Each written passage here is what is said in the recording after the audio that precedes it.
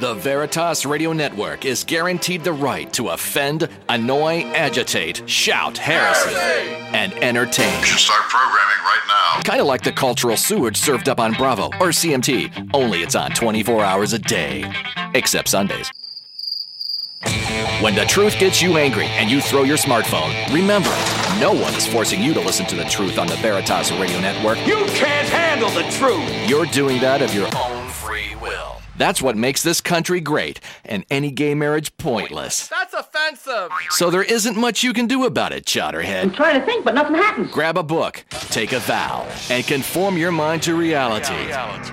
Otherwise, you're just another Judas-inspired Karl Marx wannabe, and your children will steal your credit card number to buy tickets to the Miley Cyrus Twerkers Ball. I came in like a wrecking ball. Are you ready?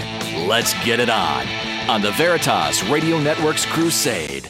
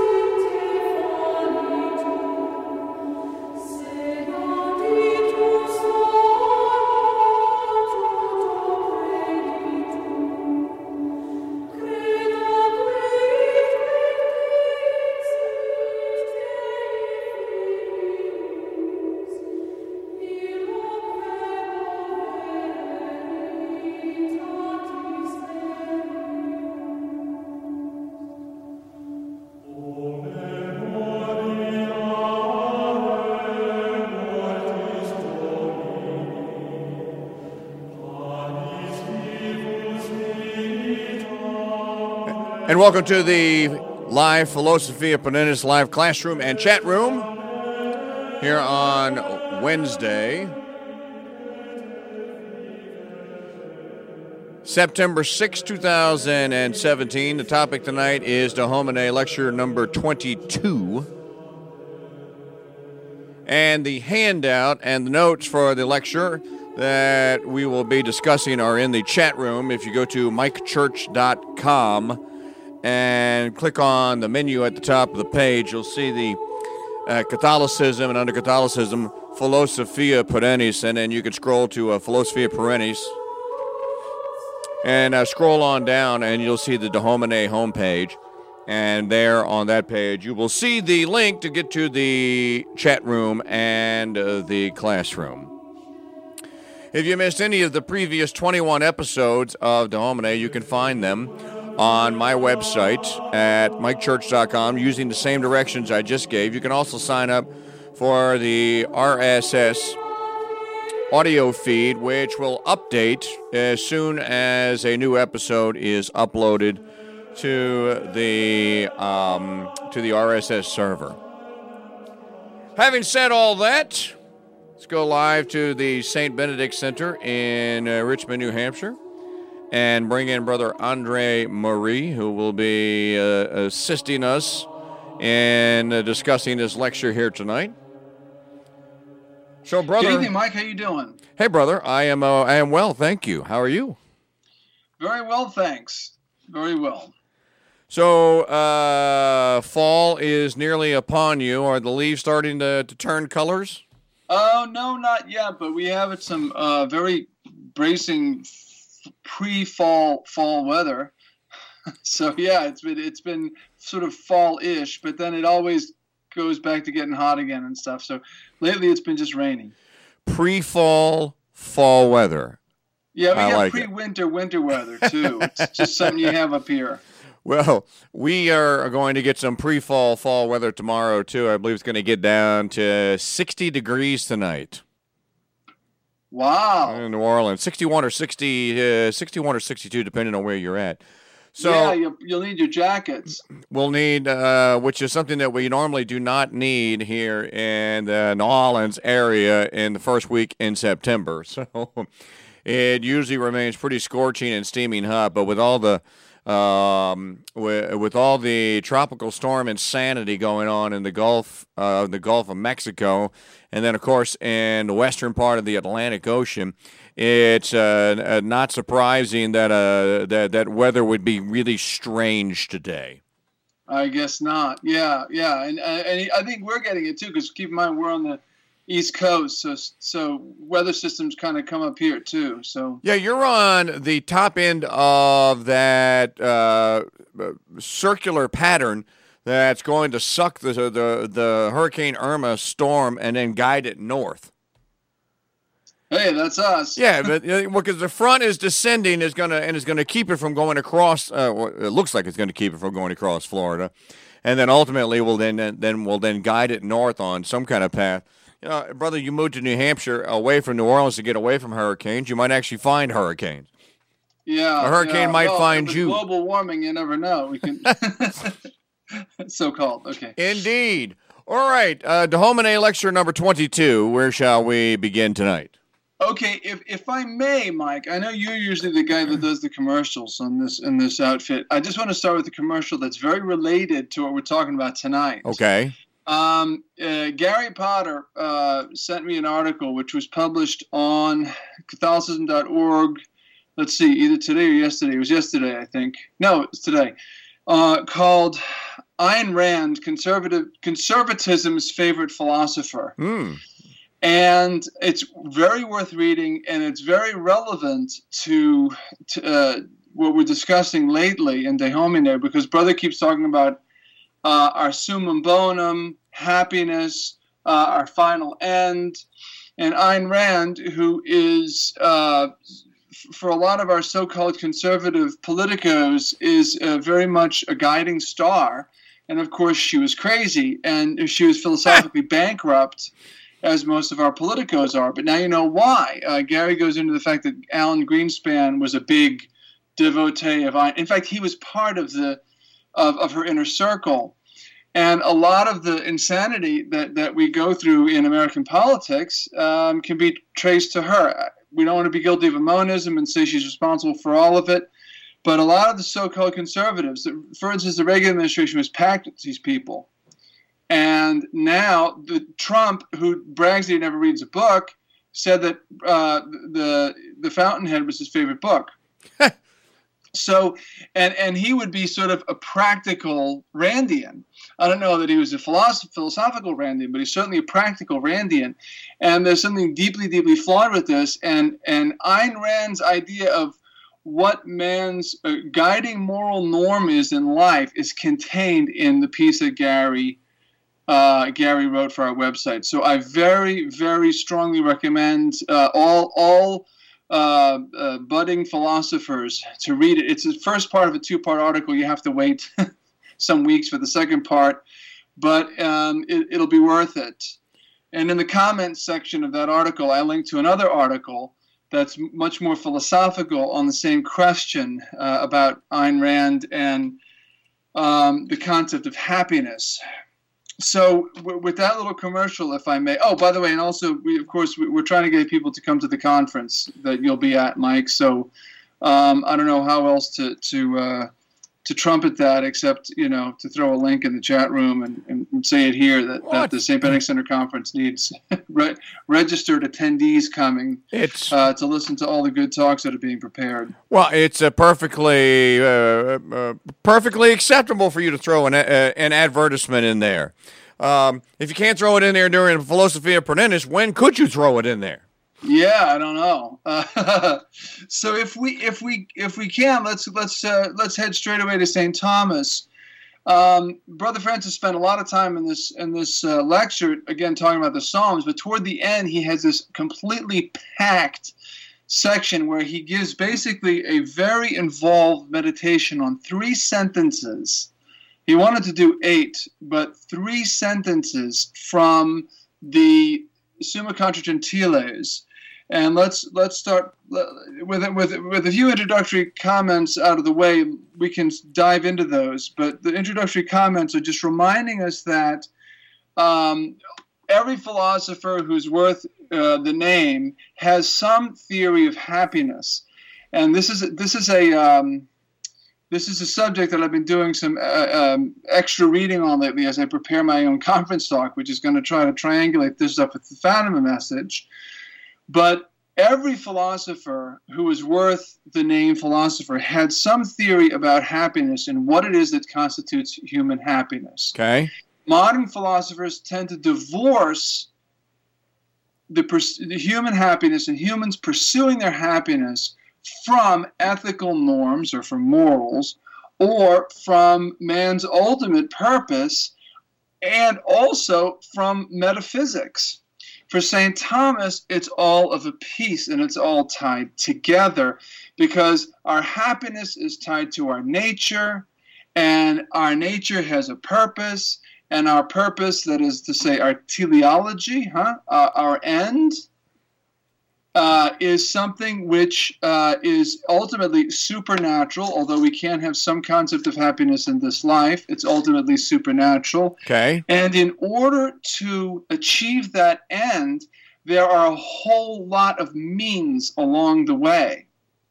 Now, just taking the broad view, there were all kinds of all the ancient philosophers had some concept, at least from Socrates on, had some concept of what constitutes happiness. For Socrates, happiness was virtue.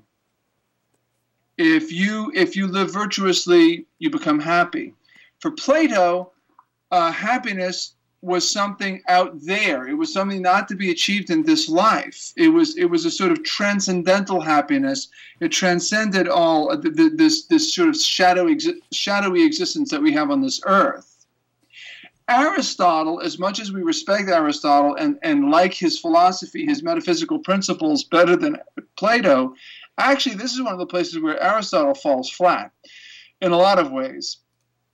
Plato kind of bests him in this regard, because for Aristotle, happiness is only a this-worldly happiness, and happiness can only be achieved in this life by philosophers, by people who contemplate.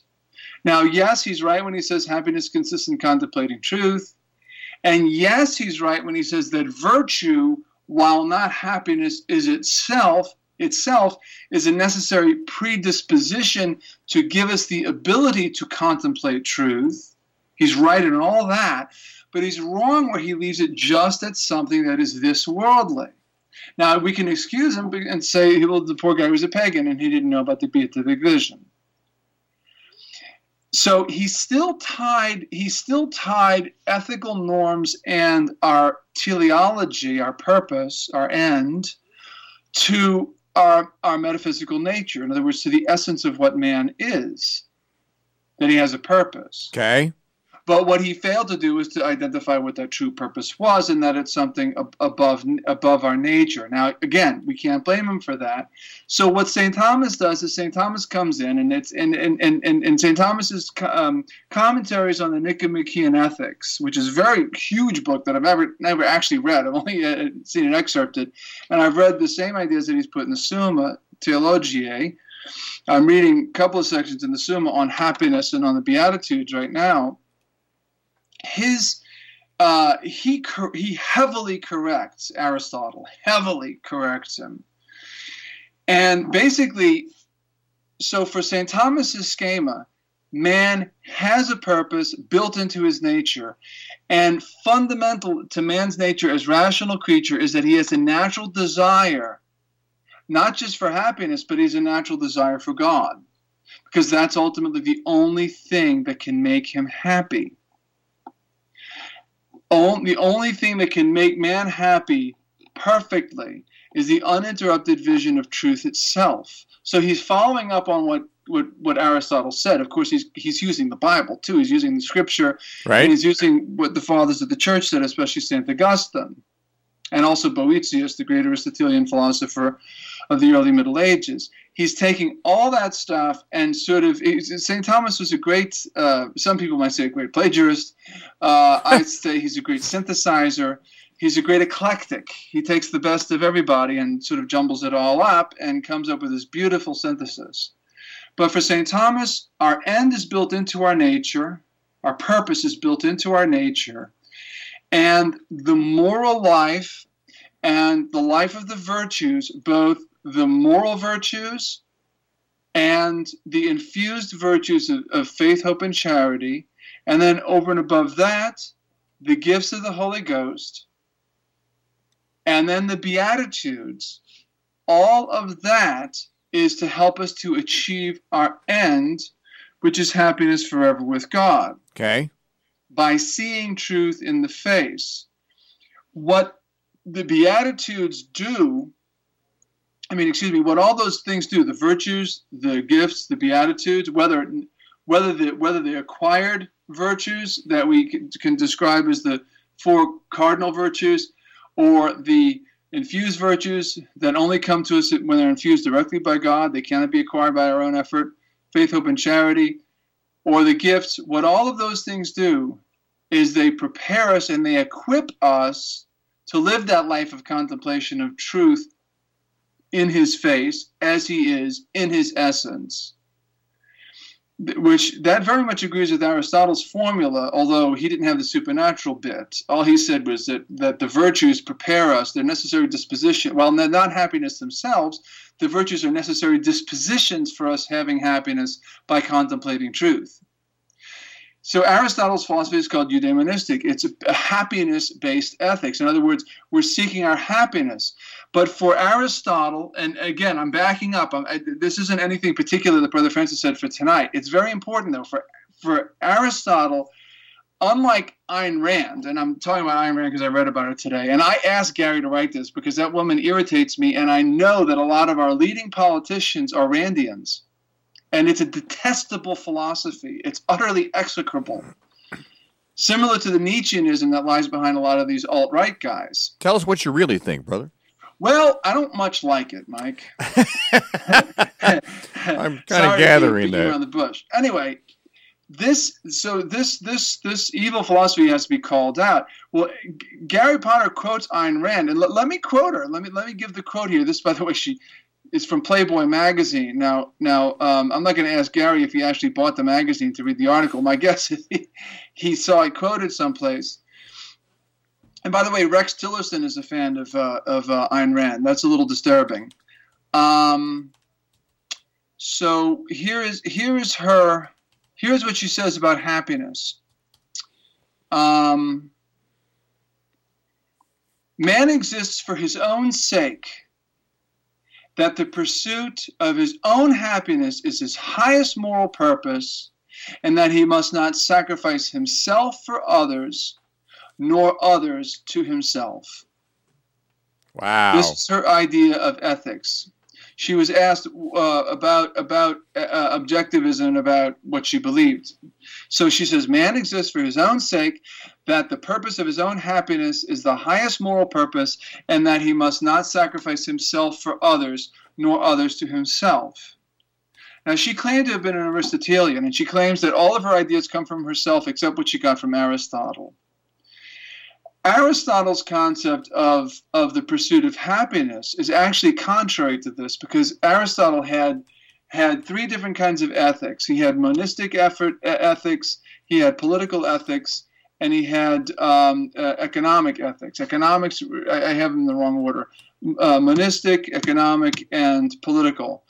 Monistic was the ethics for the self, for the person, for the one person, the monos, the individual. Economic was ethics applied to the household, to the home, the family, and politics to the state. And to Aristotle, the highest ethics was political ethics, meaning that the good of the individual can be sacrificed for the good of the state. Now, arguably, somebody could get statism out of this, but I don't think that's what Aristotle meant. For Aristotle, in other words, what you could say is this is altruism. Okay, we do things for others, not only out of purposes of justice and patriotism and all those genuine virtues, but also out of a sense of altruism, doing something for others, for the sake of doing it for others. And then, of course, Christians will take this and baptize it and turn it into the theological virtue of charity, right? Right. You frequently refer to solidarity. Okay, solidarity is basically a sort of a political ethics. It comes from Aristotle. I'm not saying he coined that phrase or used that word, but solidarity expresses the same idea. And for Ayn Rand, though, it was all about the individual, And apparently the closest she comes to altruism is that I can't sacrifice others to myself. So it's not, it's not quite dog eat dog, okay, but it's close. So the idea is and of course her whole system is selfishness. It's completely based on selfishness. Aristotle didn't base it on that either. But the funny thing is sometimes St. Thomas Aquinas is accused of being selfish because he talks about man's final end being his happiness. But the people who accuse St. Thomas of being selfish rule out all those virtues that St. Thomas describes as necessary in order to achieve one's happiness. And built into those virtues are such things as justice towards others, justice towards others in your individual dealings with them, in your family, in the state, in the larger society of which you are a part. And then above justice, there's charity. And ultimately, there's the ultimate charity of God who is to be loved for his own sake. That is not selfishness. We have to love God for his own sake. And it just so happens that that one who is to be loved for his own sake, which doesn't represent selfishness on our part, is also our summum bonum, our ultimate good, our telos, our end, and our happiness, our beatitude. And in this life, by the practice of virtue, we can achieve some measure of happiness. And in this life, by an excellent practice of the virtue, under the influence of the gifts of the Holy Ghost, we can produce the Beatitudes. And according to St. Thomas, the Beatitudes, there's a part of the Beatitudes which talk about a blessing, and there's a part about each Beatitude that talks about a reward, right? So blessed are the poor in spirit, for theirs is the kingdom of heaven, right? So blessed are the poor in spirit, that's the merit. They're poor in spirit. Theirs is the kingdom of heaven, that's the reward. St. Thomas says that the merit applies to this life. Either we perfectly have the merit or we imperfectly have that merit. But he says that the reward applies in its highest sense to the afterlife, to heaven. But that it applies in a lower sense to this life too. So that the great saints who are doing those works that are the Beatitudes are happy even in this life. Although this life, as St. Thomas readily admits, all of our happiness is admixed with sorrows and trials and crosses. But those sorrows, trials, and crosses become principles of future merit and become principles of beatitude by suffering persecution for the sake of justice and so forth. So all of these things that are found in the Beatitudes, we have the merit part, we have the promise part, that's talking about our happiness. And there's not an ounce of selfishness in living a life of the Beatitudes, because ultimately it's going to be living a life for others who are to be loved as we love ourselves. And yes, we are to love ourselves. Otherwise, we can't love our neighbor as ourselves. And the Beatitudes also presume the love of God, without which you can't have them, because charity is the love of God as well as the love of neighbor. And if you don't have the theological virtue of charity, you are not living the life of the Beatitudes. So this is a stark contrast of our supernatural ethical system compared to Ayn Rand's extreme. The woman was an atheist, and she mocked God, and she mocked the ideas of God. Let that be said. But a lot of people who call themselves Christian, and indeed even Catholics like Paul Ryan, recommend her book. Now, her books. Yeah, now I was going to just interject here on the Philosophia Prudentis live classroom and chat room here on the Crusade Channel, King Size Truth from Radio Size Speakers. I have it somewhere on my hard drive. I can probably find it and play it tomorrow during the show. I have a 1956-57 interview that Mike Wallace did with Ayn Rand. And he asked her the question.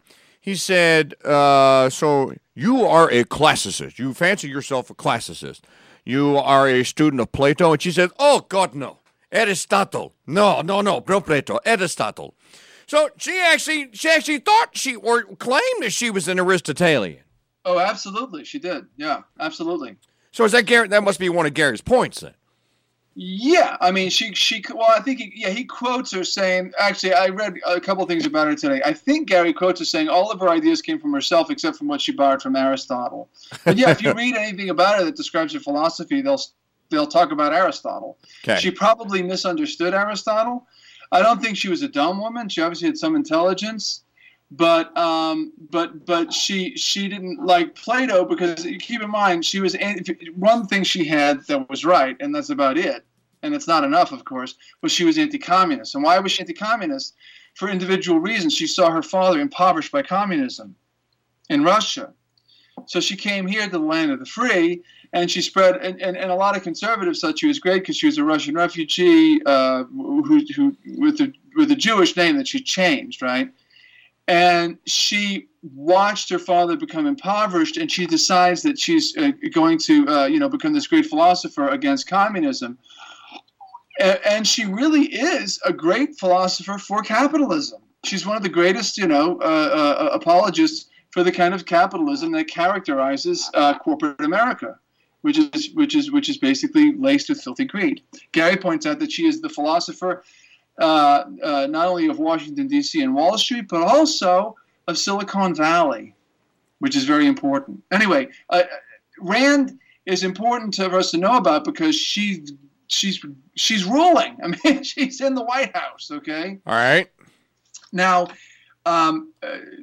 getting away from her nutty ideas, but we go back to St. Thomas for a little breath of fresh air and some sanity. God is our highest good. He is our summum bonum. For her, of course, I'm not getting back. I guess I'm not getting away from her. For her, the summum bonum was self, and money. I mean, she had a dollar sign, like on her graveyard. Okay. For her, the summum bonum was money. For us, the summum bonum is something utterly transcendent, beyond ourselves. And it's God. Now, God and I remember I said that our teleology is rooted in our nature. Mm-hmm. Our end, our purpose is rooted in what we are, our essence. God rooted in man a natural desire for truth. When St. Thomas talks about man's desire to know God and desire to see God, which, by the way, St. Thomas believes was something rooted in our nature. It's not just a supernatural gift. Man naturally desires God. All of the scholastic theologians believe this. They all explained it very differently.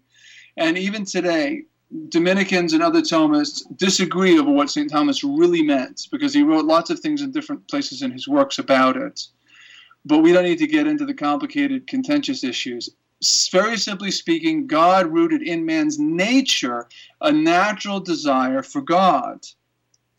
And St. Thomas proves this by beginning with Aristotle saying, and I believe it's at the beginning of the Nicomachean Ethics, all men by nature desire to know. From there, he proves that man cannot be satisfied except by seeing truth uninterrupted, unalloyed, as he is in the face. Now, it takes him hundreds of pages in the Summa Contra Gentiles to get there. But he gives this as a principle, and this is one of the three things that Brother Francis quoted and gave a lot of meditation on. It is impossible for a natural desire to be empty. It is impossible for a natural desire to be empty. So what does Brother Francis mean by that? There's nothing rooted in the nature of a thing that cannot somehow be satisfied. For instance, he gives the example that God wouldn't make a cow without making grass. Now, of course, cows could eat other things or whatever, but assuming that grass is the staple food of a cow and that they need it to survive, it would be utterly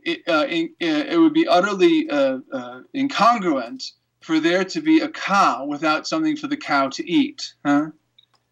There's a certain balance that we find in nature, and the thing as it is has potencies that must be realizable. God wouldn't give the capacity to see in an eye without there being light in order to see. So there's nothing in nature that is impossible to be fulfilled. So again, it is impossible for natural desire to be empty. Now that doesn't mean that everything necessarily fulfills all of its natural desires. Especially in this thing that we're talking about, man desiring God. Not everybody's going to achieve that final end, sadly. There is a hell. But, and animals do starve to death, and people go blind, and there are dark rooms that we can't see in. But what Brother's saying is that there's no faculty, there's no power, there's nothing rooted in nature that doesn't have at least the some ability for it to be fulfilled.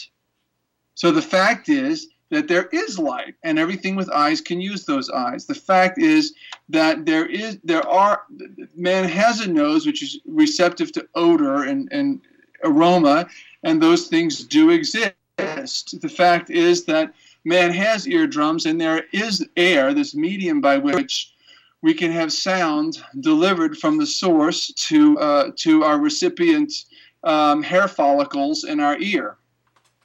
And so on with all the senses, and so on with our intellectual powers, and so on with our will, and so forth. There's nothing in nature that has a natural desire which is completely incapable of having it be fulfilled. St. Thomas takes it as axiomatic. And we can say that in our own observation, it's there, huh? So God doesn't give us a desire to know and then that there be nothing to be known.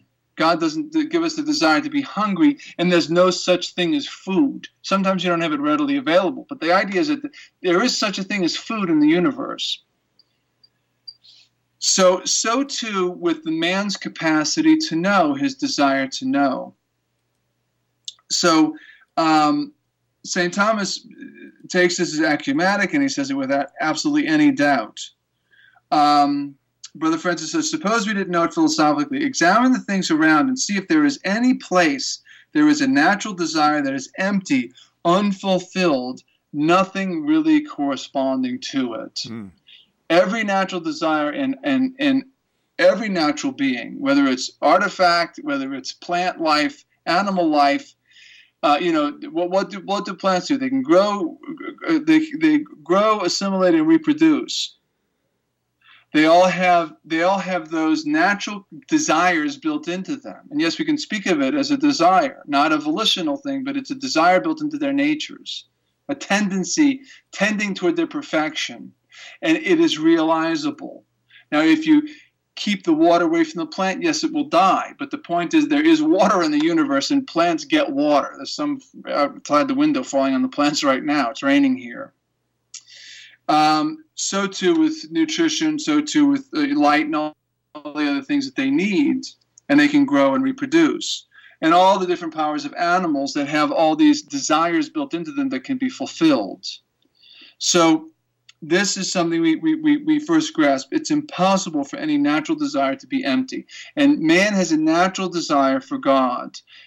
Why? Because he wants to know. And knowledge of mere sentient things doesn't satisfy him. Even philosophical knowledge doesn't perfectly satisfy him, because as Aristotle himself admitted, it takes a long time for a philosopher. It takes a long time for a man to become a philosopher, and lots of hard practice of virtues and so forth. Aristotle believed you couldn't be a philosopher until you were 50 years old, and he thought that not until your hairs were silver did you achieve the kind of philosophical contemplation that he thought was our summum bonum. And talk to somebody who has that and ask him if his happiness is complete. They're not. Their happiness cannot be complete, so that they're wanting for absolutely nothing, and their desire to know is perfectly satisfied. Man has a capacity to know far beyond what this world has to offer, and he wants to know truth itself. Okay, so passing on to the next point, St. Thomas, if the divine essence is to be seen at all, it must be seen. It must be that the intellect sees it through the divine essence itself. Now you might think, well, that's a little abstract and wacky. Let me repeat it. If the divine essence is to be seen at all, it must be that the intellect sees it through the divine essence itself. In other words, it's not seen through the medium of anything else. Why? Because we're talking about looking at truth itself, not being told about truth. It's the difference between seeing the Grand Canyon and reading a written description of it. You're not contemplating the Grand Canyon if you're reading a description of it. If you're there, if you're at the North Rim or the South Rim or wherever, looking at it, beholding it, there you're seeing it directly with no intermediary.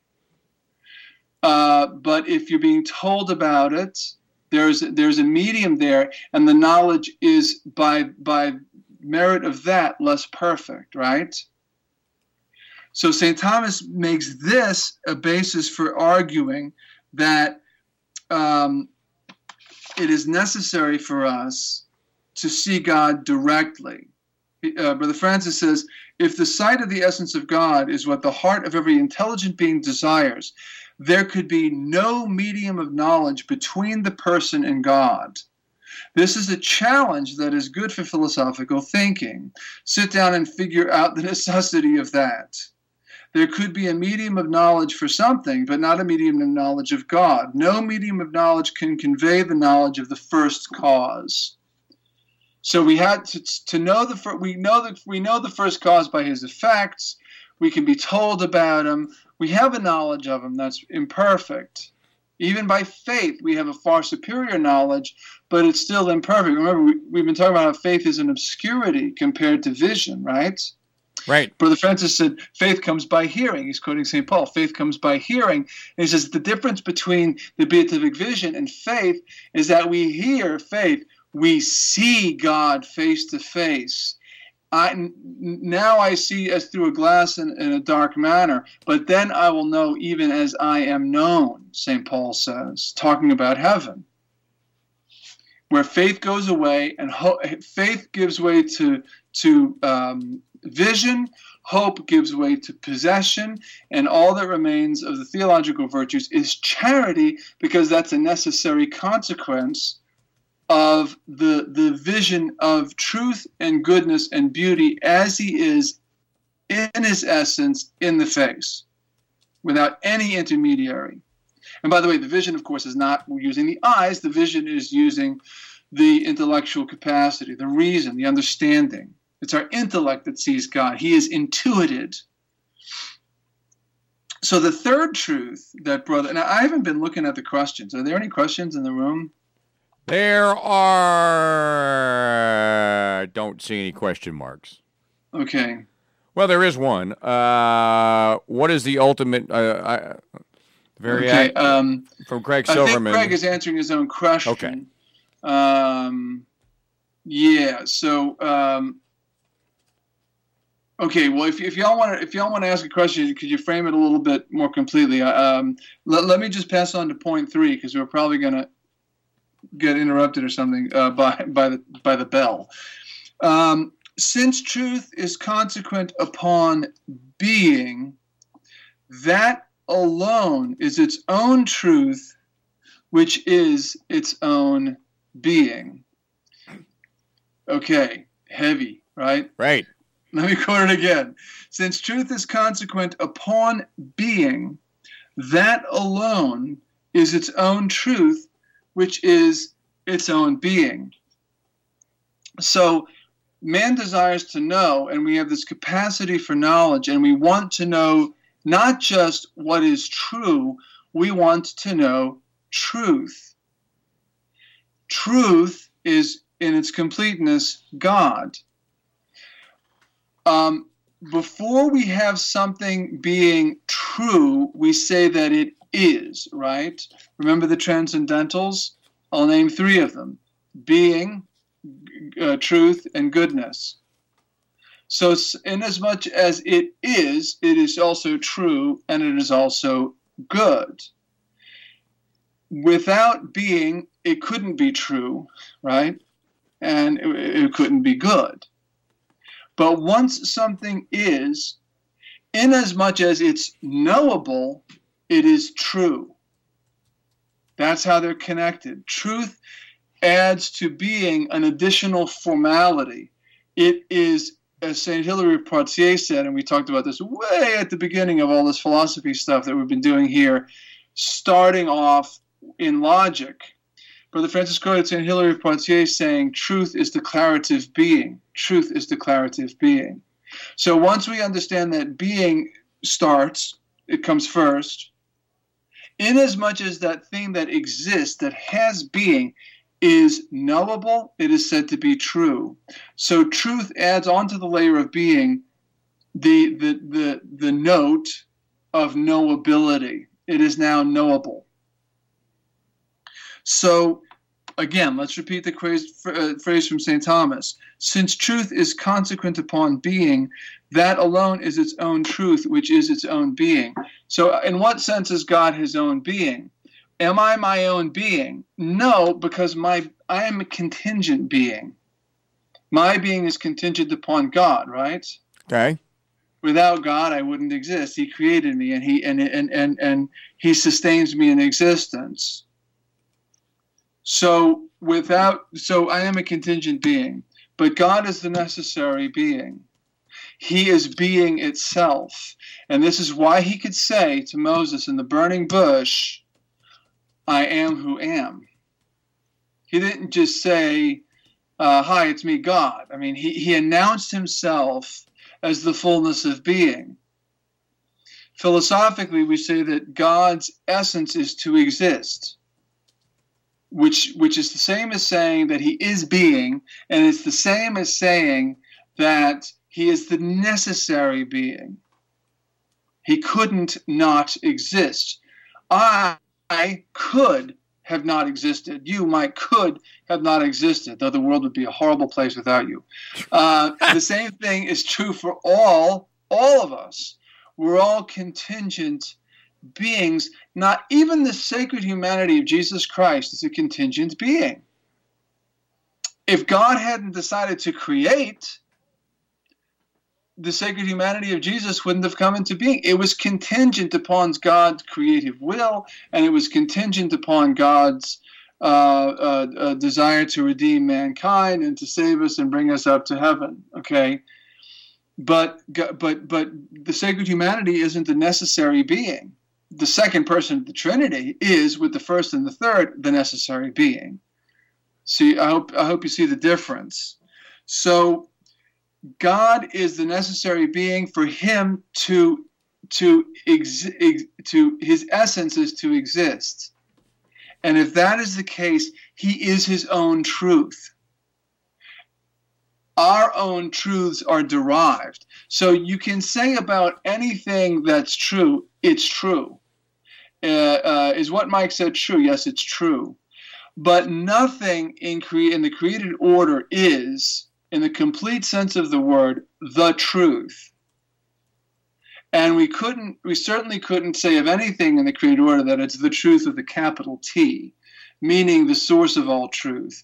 When our Lord said, I am the way, the truth, and the life. He gave something. He's talking about himself being God. As man, he's the way, because it's through the sacred humanity of our Lord that we approach the divinity. But as God, he is the truth. None of us could say, I am the truth. We could say what I'm saying is true, but none of us could say, I am the truth. Because, and here's where Brother Francis was so masterful. He says, he quotes two utterances, one from God in the Old Testament and one from our Lord in the New Testament. When God appears to Moses and says, I am who am, those two voices come from the same fountain. And the other, I messed up. When our Lord said, I am the truth, he was saying that he is God. When God appears to Moses and says, I am who am, those two voices came from the same fountain. So the same God who said, I am who am to Moses, said, I am the truth. And there you have truth being declarative being. It's being as knowable. So St. Thomas fits this statement into his argument for how it is only in the direct vision of God that we can be completely satisfied in our contemplation and in our happiness. Our happiness is not for this life. Our happiness is ultimately going to be fulfilled in heaven. But yes, we can have some measure of happiness even in this life on the way, as long as we're living the life of virtue. So let's do a quick reset. This is the Philosophia Perennis live classroom and chat room here on the Crusade Channel, king-size truth from radio-sized speakers. And we're speaking tonight with Brother André Marie at the St. Benedict Center. And if you missed any of the previous 21 lecture discussions here on the subject of the Homine, first of all, you can download the lecture series, which was recorded back in the 1980s by Brother Francis Maluf at a brother's website, Catholicism.org. Just search for De Homine. And there are 32 lectures, brother? 31, 32? 31. 31 lectures, and you can download them as a set. Of course, send an email to Brother first, and he'll give you the discount coupon code for the Crusade Channel, so you can get a little discount on that. And then you can catch up on the recorded versions of our discussions and continue your education and your study. Just navigate on over to my website at mikechurch.com, and then click the Catholicism menu item at the top of the page, and then under that, you'll want to select Philosophia Perennis. And if you go to any of those items, one click on the audio feed or put the audio feed into an RSS reader. You can subscribe to it right there, and it will update and populate the whole thing with the previous 21 discussions. Brother, what is on tonight's 92nd episode of Reconquest? You got it. Wow. 92nd episode. Tonight's Reconquest is called. My guess is Dr. Alexander Wilhelmsen, and it's called Hispanidad and Sacral Societies. Hispanidad and Sacral Societies. Dr. Wilhelmsen, as you know, is an expert in things Spanish. And we talk quite a bit about Catholic culture as it exists in Spanish countries, not only in Spain, but especially outside of Spain. And what it is we mean by speaking of a sacral society. So it was a bit of fun doing the interview. As usual, she was a veritable torrent of edifying information. A torrent. I like that. A veritable. One of these days, I might be interviewing her sister, who is a scholar of the works of St. John of the Cross. She's been published internationally on St. John of the Cross's scholarly works on St. John of the Cross. And not only that, but Dr. Wilhelmsen's brother-in-law is a Thomist philosopher, I recently found out, and I might interview him too. Sounds like a great way to get to episode number 100. Yeah, and it's not exactly a family of slouches. It's amazing. They must be real fun at parties. No, brother, we have about 7 minutes left, so you have enough time to segue into a close on De Homine lecture number 22. Okay, well, then I think it might be appropriate for us to do a refresher on what Brother Francis talking about truth said. Remember, there are three different kinds of truth. There is ontological truth, logical truth, and moral truth. And this is an insight as to when we talk about God being the truth, what that means. And in all instances, there's a conformity to the mind. When we talk about truth, we can talk about reality, and that doesn't necessarily involve correspondence to the mind, because reality is just there. It's real. Okay. Same thing with being. By the way, reality is just another way of looking at being. Being just is, as the word would suggest. Right. But truth is known. And in all instances of truth, the different kinds of truth that we talk about a conformity to a mind. So the kind of truth that we normally mean, the kind of truth that you're constantly defining on air, and I love it every time I hear you say it, truth is the conformity of the mind to reality. That is logical truth. That means that what my mind knows, the truth, that what my ideas in my mind and my judgments and my conclusions in my mind correspond to a reality outside of my mind that truly exists. So truth is the conformity of the mind to reality. So in all truth, there is a conformity to a mind. Either the mind conforms to the reality or vice versa. So in logical truth, it is the mind conforming to the reality. And this is why so much of what we see in popular culture is so messed up, because it says that a guy can call himself a woman, or a white woman can call herself a black woman, or whatever. I can identify as something that I'm not, okay? The declaration of the statement has to be in conformity to what exists, or it's not true. It's a falsehood. Right. Okay, so that's logical truth.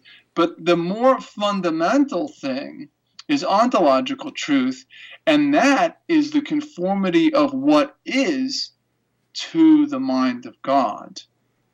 So there you have the pre-existing mind, which produces what is. And when what is true to its nature, it has ontological truth. And Brother Francis says it's easiest to show these things by contrasting them with their opposites. So the opposite of logical truth is a fallacy, a false conclusion. The opposite of an ontological truth is a counterfeit, something that appears to be one thing, but it's really another, like a false tooth, fool's gold, a decoy duck, etc. Those that counterfeit money, did I give that? Oh, yeah. Those things which pose as something which they aren't don't have ontological truth, because they don't conform to what that thing is in its actual ideal as it is in the mind of God. And then lastly, we have moral truth. And moral truth is the conformity of what I say, or it's the conformity of a declaration or an utterance to the truth that's known to the mind. So if I think that it's Wednesday, it is Wednesday today, right, Mike? Right. That's our philosophy. It is Wednesday. Night, right? Okay. So if I think it's Wednesday and I say it's Thursday, I've lied. So the opposite of a moral truth is a lie. Now, the funny thing is, if my mind is not in conformity to reality, and I really think it's Thursday, and I say, hey, Mike, today's Thursday, and I say, hey, Mike, today's Wednesday, haha, I'm fooling him. I've lied, even though it just so happens that I said something that was true, because my mind's not in conformity to reality. There's a disorder there. But what I think I know in my mind, I'm contradicting with my speech, and I've actually lied. Now, by that weird process, the fact that I happen to have uttered the truth doesn't make it not a lie. So that's the important distinction, because the conformity on the mind there is the conformity of my mind to what I say. And if what's on my mind is messed up and what I say happens to be true, it's still a lie. Subjectively, it's a lie. I mean, objectively, what was said was true.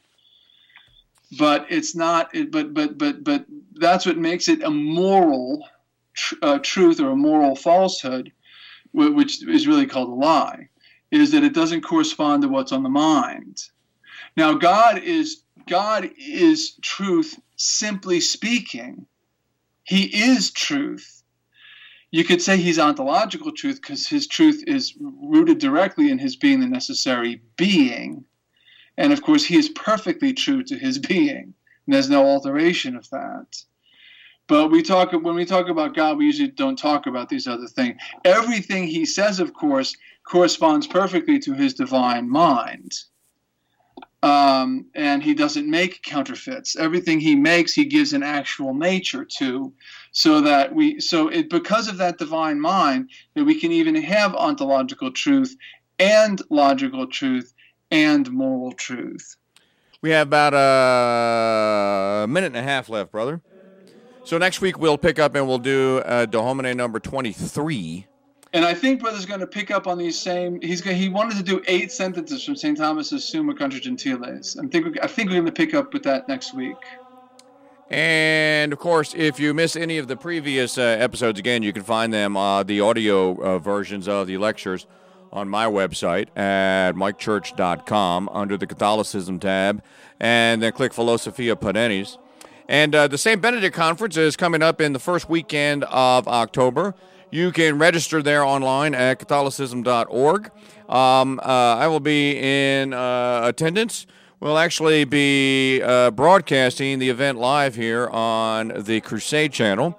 And we'll even be doing a Friday morning show from what is it? That's St. Joseph's Hall, right? St. Joseph's Hall, yes. St. Joseph's Hall, right? See, I remembered. Right there at the St. Benedict Center, and then the conference will start around. I'll end a little early so the conference can begin without my loud mouth at 10:30, somewhere around there with the first set of speakers.